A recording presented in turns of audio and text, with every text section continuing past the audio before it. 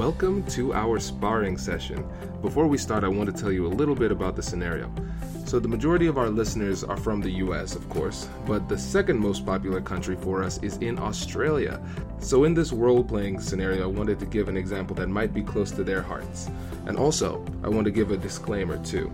In these sparring sessions, don't listen to what I do. Listen to what our guest does. Because my goal in these conversations is to become the embodiment of your worst nightmare, somebody who is unnaturally persistent and a little bit socially awkward. And I want to make it tough because my goal in these conversations is to make it more difficult than it would ever be in real life. So when you encounter these types of situations, you'll know exactly how to handle it. And we do the exact same thing with our coaching. In addition to giving advice, we also do these role-playing scenarios so you can practice. So no matter what happens in real life, it won't be as bad as what we give you in these practice sessions. So again, if you're interested in getting that free coaching session, check out the link in the description or go to AmericanNegotiationInstitute.com/coaching. So with this scenario, typically you would only have to say no once or twice, but I kept going to make it more difficult for Regan, and she handles it really well. She stays firm, and she even utilizes a little bit of humor to deflect. Let's get it started. Hey, what's up, Regan? How's it going? Hi, Kwame. Nice to see you. Good to see you too. I'm glad you're able to make it today. I have this awesome opportunity that I think will be perfect for you. I know this is going to be perfect for you. Oh, tell me, what is it? Cool. Okay, so I'm on the board of the National Koala Bear Society, and we have this opening. And as you know, this is the world's largest koala bear conservation society. And this is a really prestigious position within the environmental community.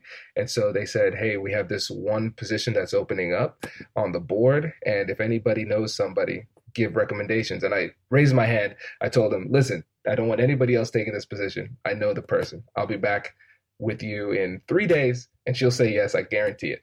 So here it is.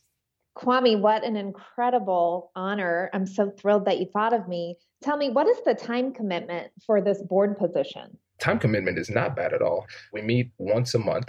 Even though we're based in DC, you can just call in. And then one time during the summer, we require that everybody comes in for a joint meeting. But that's it, once a month over the phone. You know what? I am so flattered that you thought of me. I am going to have to decline this opportunity. I go offline for the summer with my family, and I wouldn't be able to make that. And if I can't be 100% in, I would prefer to say no. But I can give you a couple names of people that would probably be thrilled to be considered. Well, how about this? I'm really close with the president. What I could do is we could excuse you from making that summer commitment this year, and then maybe we see what happens next year. But yeah, if that's the one thing that's getting in the way, then don't sweat it. We can pass on it, and then we could see what happens next year. You know, I want to be so sensitive of your time. And again, I appreciate it, but this opportunity isn't right for me at this point in my life. Why not? I simply don't want to devote the time or the energy.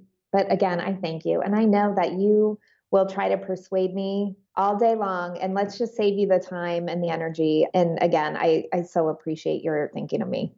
Oh, man. Okay. This is so awkward because I told the board that you were going to say yes for sure. And now this is going to make me look terrible. Kwame, not my problem.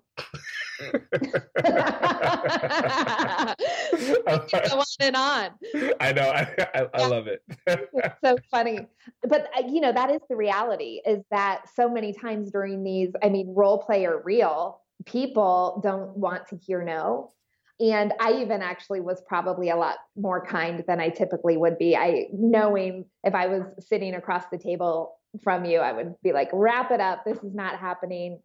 You know, be more playful because we're friends, you know, in this type of setting. But I think, you know, just the importance of sticking to your guns. Mm-hmm. That's the message, is whatever it is that you feel, your gut feeling, whatever your reason is, that's reason enough.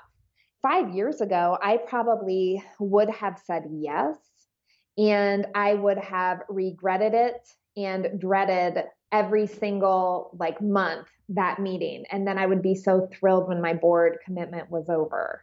And so a quick no is a lot easier than a painful and long yes to Yeah. something, right?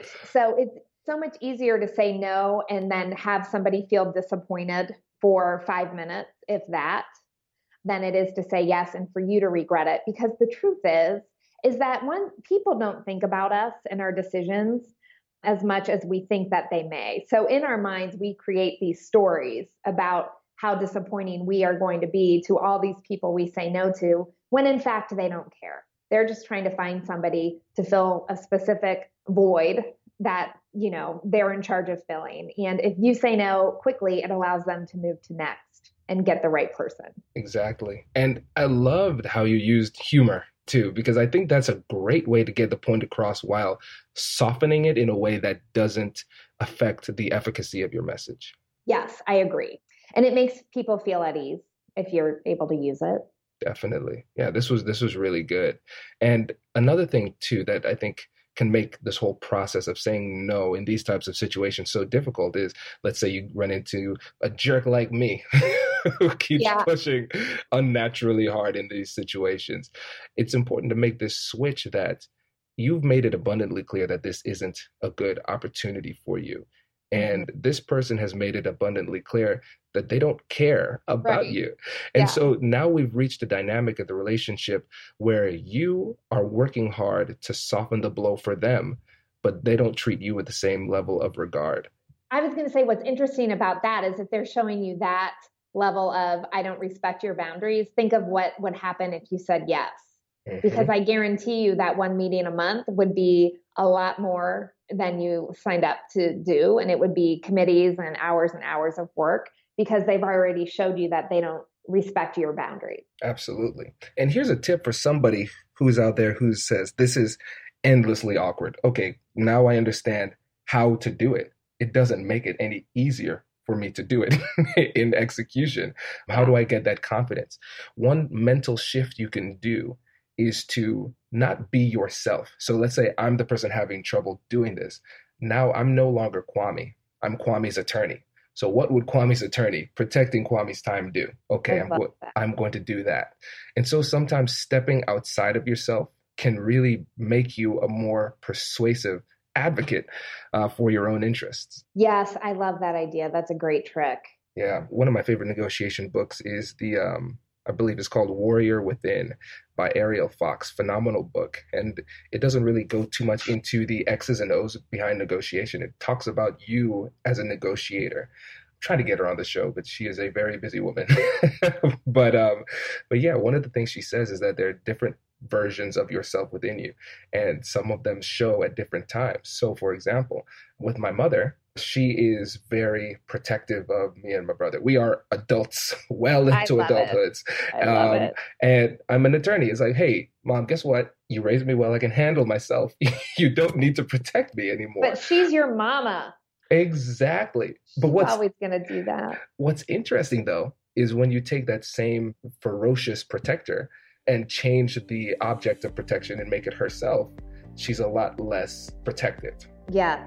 Yeah. And so for her, what she should do is pretend that when she is protecting her own interest, that she's protecting our interest, and it'll create a mental scenario where she is protecting herself with more vigor. Now, have you shared that with her, and has she tried it?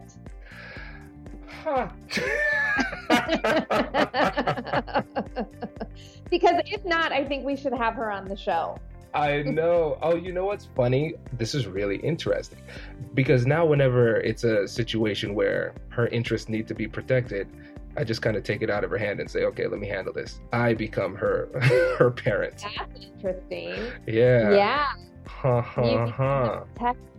Yeah. Well, you know what? It sounds like she may also need to shed her shoulds. I think so. I do tell her that one. her that one. Yeah. Yeah. Oh, I love that. Oh, this is cool. Oh my goodness, this has been a good one. This has been a really good one. I hope you enjoyed that episode. If you're finding this information helpful, please leave a review and subscribe. My goal is to teach these skills to as many people as possible, and leaving a review helps our search results, which helps us to reach more people. And remember, negotiation is where persuasion and problem solving meet. So if you ever have any questions or need help with specific situations, feel free to reach out to me. I'd love to help. Thank you so much for listening, and I hope you have a great week, and I'll catch you in the next one.